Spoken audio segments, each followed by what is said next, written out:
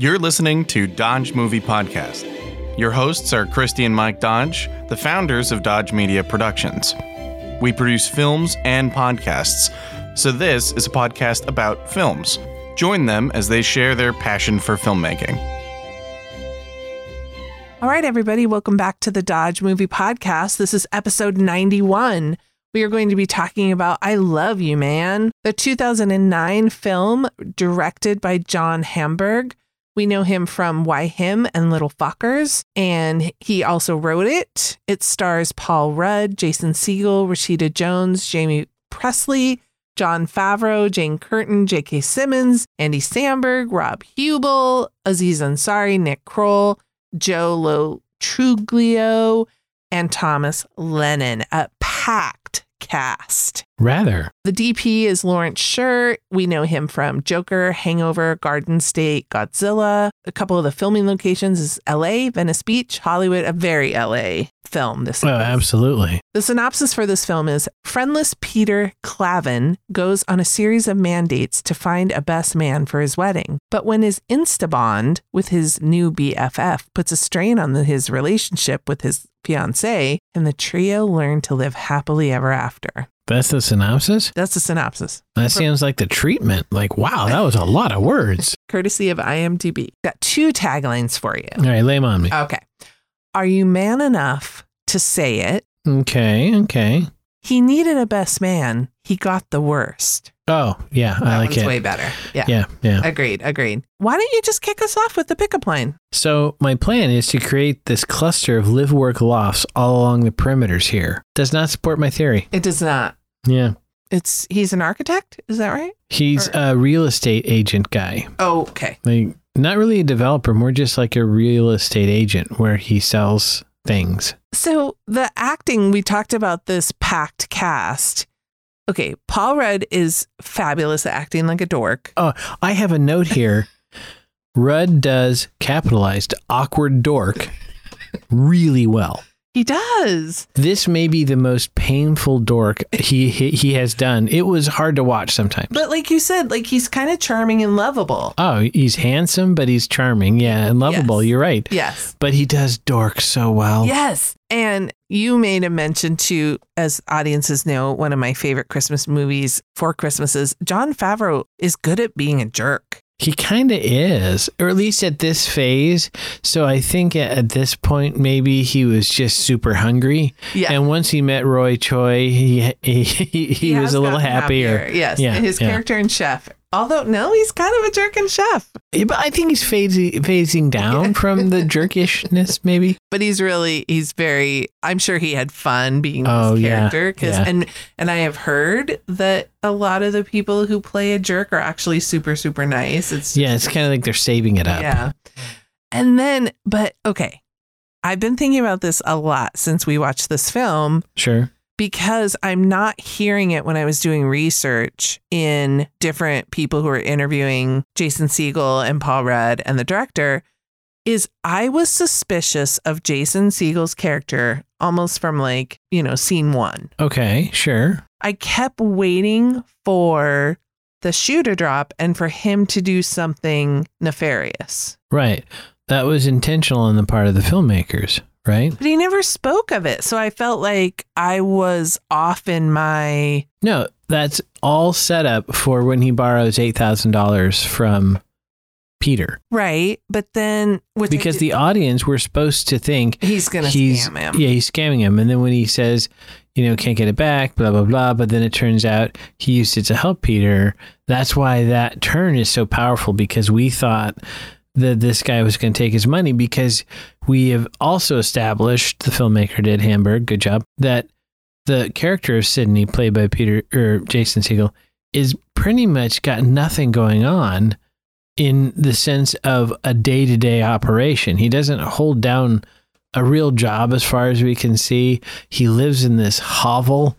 So why would he be able to cover an $8,000 check? Okay. Now, plot hole. Why would he borrow the money from Peter?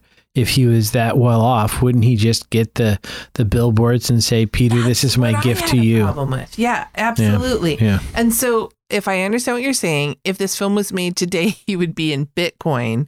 Yes. And he needed him to front him the money, and then he hit it big with some Bitcoin, and so he was able to pay it back. Kind of, yeah. He probably would have, instead of the billboards, got a non-fungible token or something ridiculous like that. Exactly. Yeah. Yeah. So I just was, and like even leading up to it, because I feel like we've seen movies where, and I've seen it with both men and women, there's a couple, an outside person will be jealous of that relationship. Sure. And will be breaking it up out of spite because they don't have that. And wow. So like the Rush concert, like, was that purposeful? Like when Sydney invites Peter to the Rush concert and Peter is torn and he says, can I bring Zoe, his fiance? Does Sydney say yes? Because it's like, yeah, let her see how good we are together. You know, I am going to be very gender biased here and say that that's a lady talking to think that he would have that much of a care about Peter's relationship. No, he doesn't care about Peter's relationship. That's Peter's business. Okay, you would never let me say a comment like that. No, I said I was being very gender biased. Yeah, I'm thinking. As you said that, I see exactly what you're talking about. Yeah. Right? But I never thought of that. So that's why I was thinking, is that a boy-girl thing?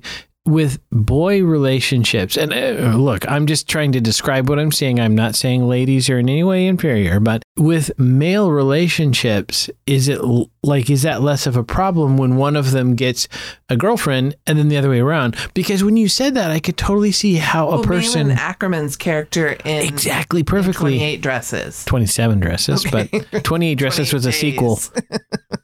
Oh my gosh, maybe I need to write 28 Dresses. That's awesome. And are you going to set it in a rehab? Oh, that'd be great. That's a good setup.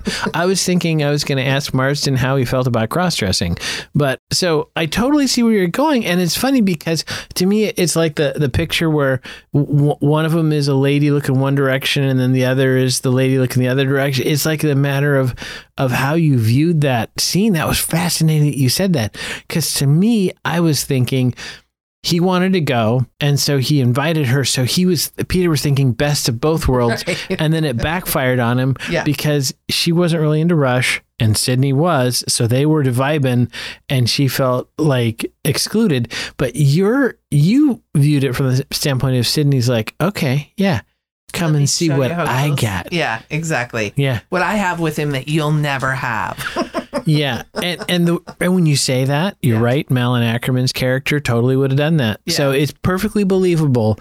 But isn't that interesting that you and I both just had different approaches to the exact same material? Okay, quick aside. Sure. The way that they behaved at the Rush concert, is that Rush induced, or is that how dudes enjoy a concert? That is not how dudes enjoy a concert in my experience. But Rush is a great band, so maybe it's Rush induced. They were just so into it. Oh, yeah. That's a great scene. And there's an extended scene on, it gets even more bizarre. Right. And maybe you have the trivia on this, but I thought I had read at one point or seen an interview or something where originally they were going to just do it without kind of like Rush being actually involved, but then they got more involved in the project when they found out about it, which makes total sense. And okay, I have to cop that I have bonded with a bro over Rush. So to me, this is entirely realistic. Plausible. Yeah, this is like based on a true story. Your story. So I love how the movie opens up, and after he proposes, he's talking to all the women at work. Yeah, and that was great because they showed that that's a great way to show, don't tell, that he only has women friends. Yes. He doesn't have any dude friends. He reminded me of somebody I know quite well. Yeah, I wonder who that'd be. And then shortly after that, he says, because somebody said something about he needed to get some friends or whatever. And then at one point he was like, I've really got to get some friends. But that is an interesting thing because the setup, a wedding is a point where your lack of friends would be publicly displayed. Yes. Yes. You have all of her brothers and boy cousins. And yeah. And I did love the line where Zoe sees the groom and the groomsman coming. She's like, that has to be the weirdest collection of groomsmen ever. It is. Incomplete with Lou Ferrigno. Lou Ferrigno, which actually is not weird, but that would be kind of cool. Yeah. Gotta say. The director, in an interview, they said it was always written for him, or was it, kind of just different? And he says, no, it was always written for Lou Ferrigno. And so they just got lucky enough that he agreed to do it.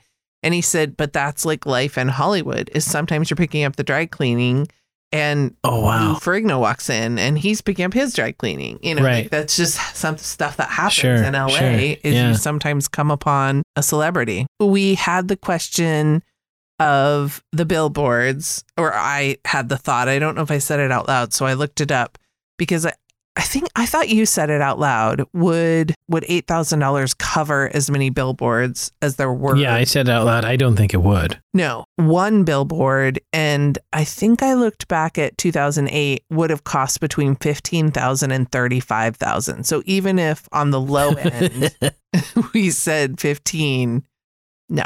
Yeah, which is an interesting thing, because did they lowball that number because it would seem like a ridiculous ask if he said, can I have $120,000? I think you're right. However, there was a line of dialogue later where he tells Zoe he can't do his thing because he gave the money to Peter or to Sydney, and I thought, $8,000 is going to make a difference in a real estate deal? Curious. I would love to talk to Mr. Hamburg and see what his thinking was about that number. Especially, I believe that it was kind of depicted that it was down Sunset Strip, which my viewing of Selling Sunset says that is prime property for billboards in LA.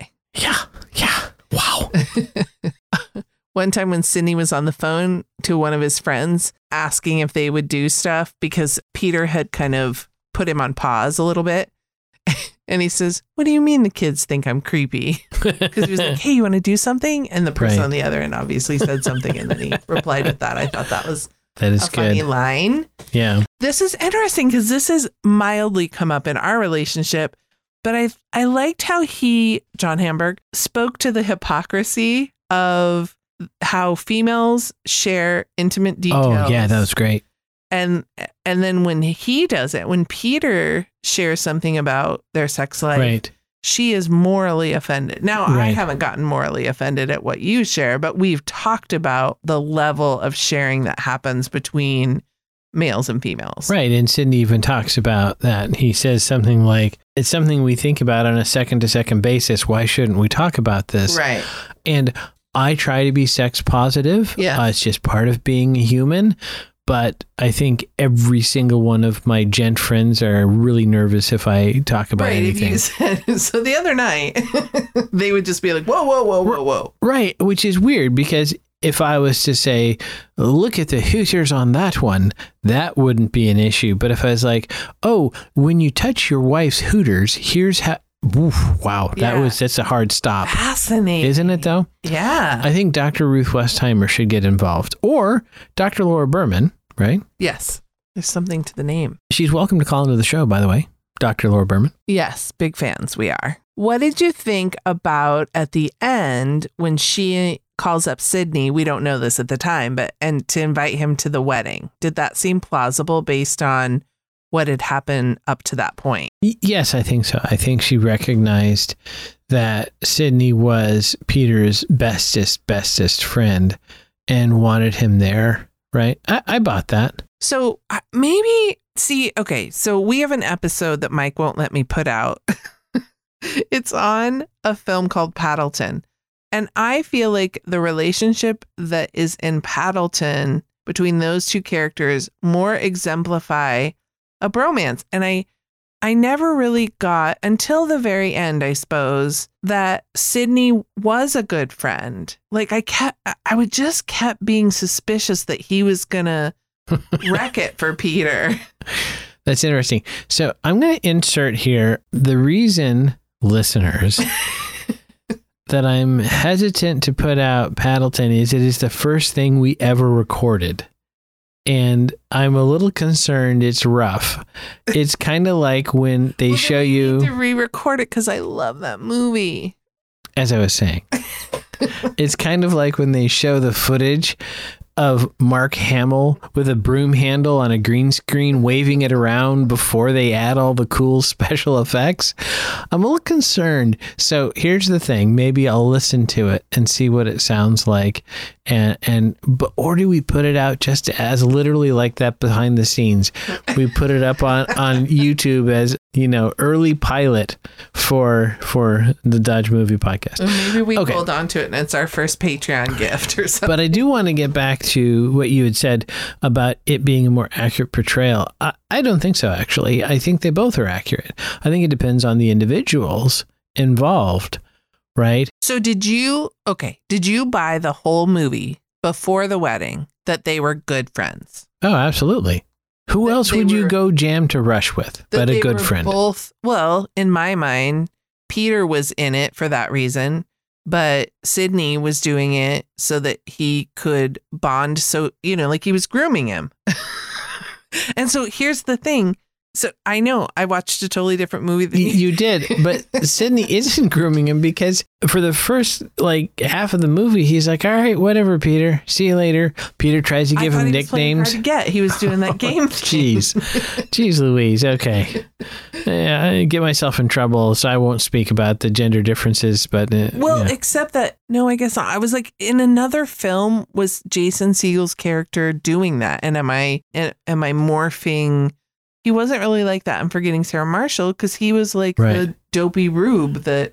Right. I was just trying to think if he wasn't that way in the Muppet film. I don't know why, but that is interesting that you very much got the he's up to no good vibe off of him. I just kept waiting. I was like, don't trust him. Don't trust him. He's setting you up. Well, he's an idiot, right?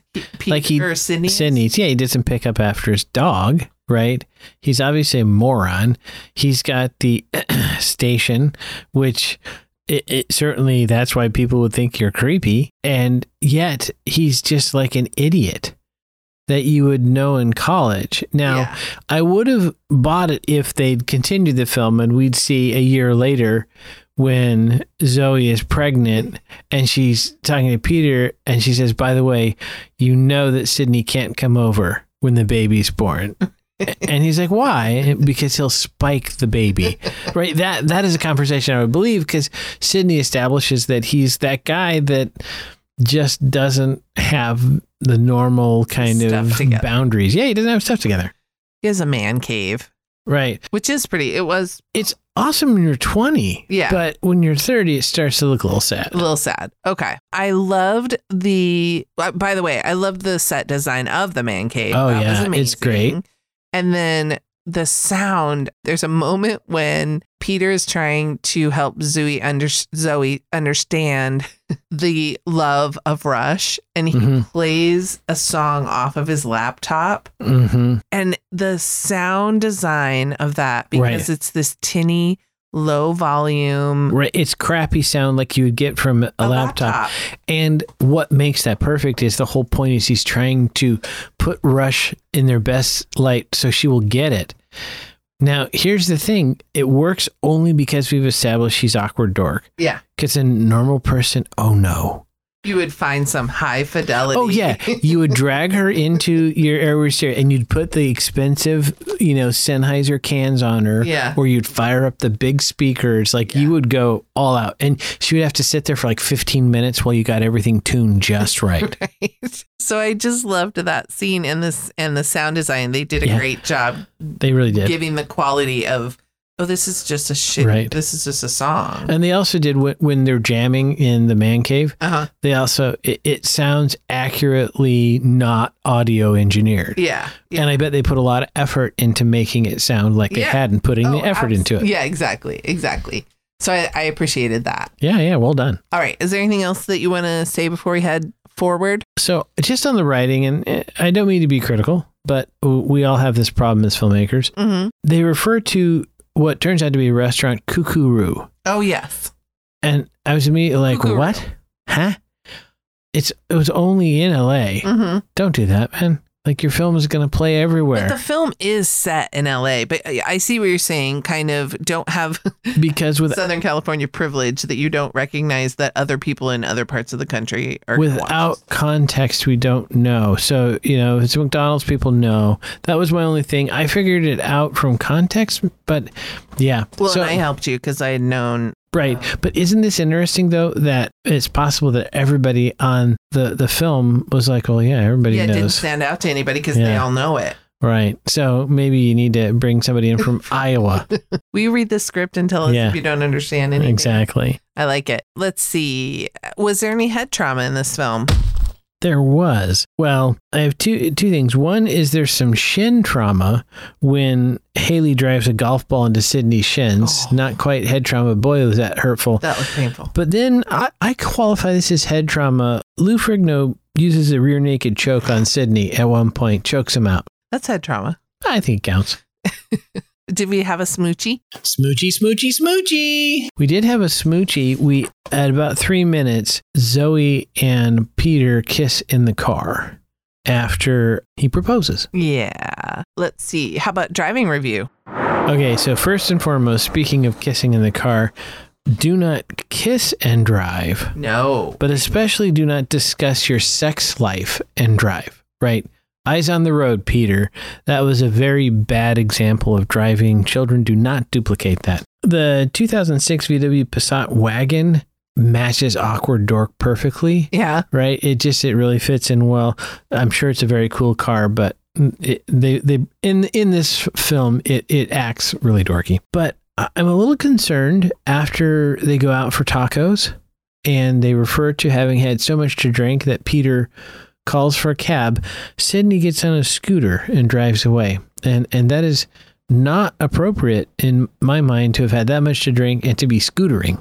That seems even more dangerous than normal. I mean, I guess that's supposed to give us an indication as to how laissez-faire Sydney is with the rules. Yeah, he's up to shenanigans. Yeah. I can't believe you didn't say this because you actually, or are you about ready to say it? I doubt it, but please continue. Because one of the things that drives you nuts in movies is when they look away from the road for any more than a second or two. Oh. And Paul Rudd did this quite frequently. Yeah, that was when I said do not kiss and drive and discuss.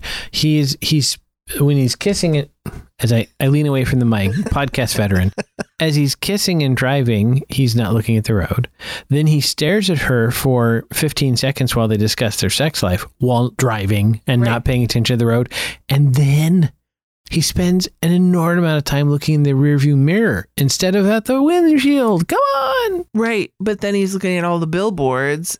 And as he's driving down the road in the beginning, I remember him looking out. Oh, he's looking at other guys because he's looking at like there's two guys running. He sees all the friends. All the bros. He sees all the guys who have friends. And he's like, oh, I don't have any friends. Yeah, I think the rear view was to check out the different billboards, right? Oh, okay. But yeah, a lot of Paul Rudd's character not paying attention to the road. Obviously on one of those. The process trailer where they just like bolt the car down and so he didn't have to worry about it. I mean, we're getting a little nitpicky here, but actually I'm not. That really bumped me. You are correct.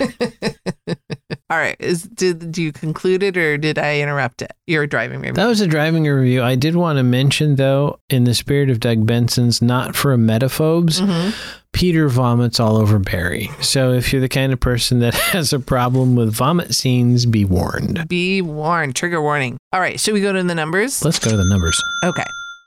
This film had a budget of $40 million and they almost 2.5 times it. They got 72 million domestically and 92.3 million worldwide. So it did well. It is 1 hour and 45 minutes. It is rated R. It's labeled as a comedy romance, a rom-com, which I would agree. And let's see, IMDb gave it a 7 out of 10. Rotten Tomatoes critics loved it at 83% and audiences not as much, but it's still fresh at 74%. So it is a DreamWorks picture and I would say we liked it. Oh, it's available on Netflix, so you can see it for free if you have a subscription. I do like it. Yeah, that's why we picked it. I was looking forward to getting to watch it again. Yeah.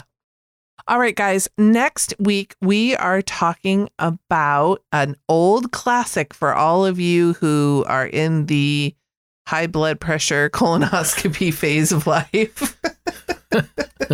Dark.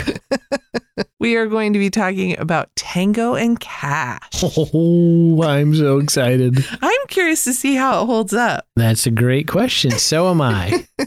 All right, everybody. So join us next week when we talk about Sylvester Stallone and Kurt Russell. Correct. In Tango and Cash. But never forget, Dodges never stop, and neither do the movies. Thanks for listening to Dodge Movie Podcast with Christy and Mike Dodge of Dodge Media Productions. To find out more about this podcast and what we do, go to dodgemediaproductions.com. Subscribe, share, leave a comment, and tell us what we should watch next. Dodges never stop, and neither do the movies.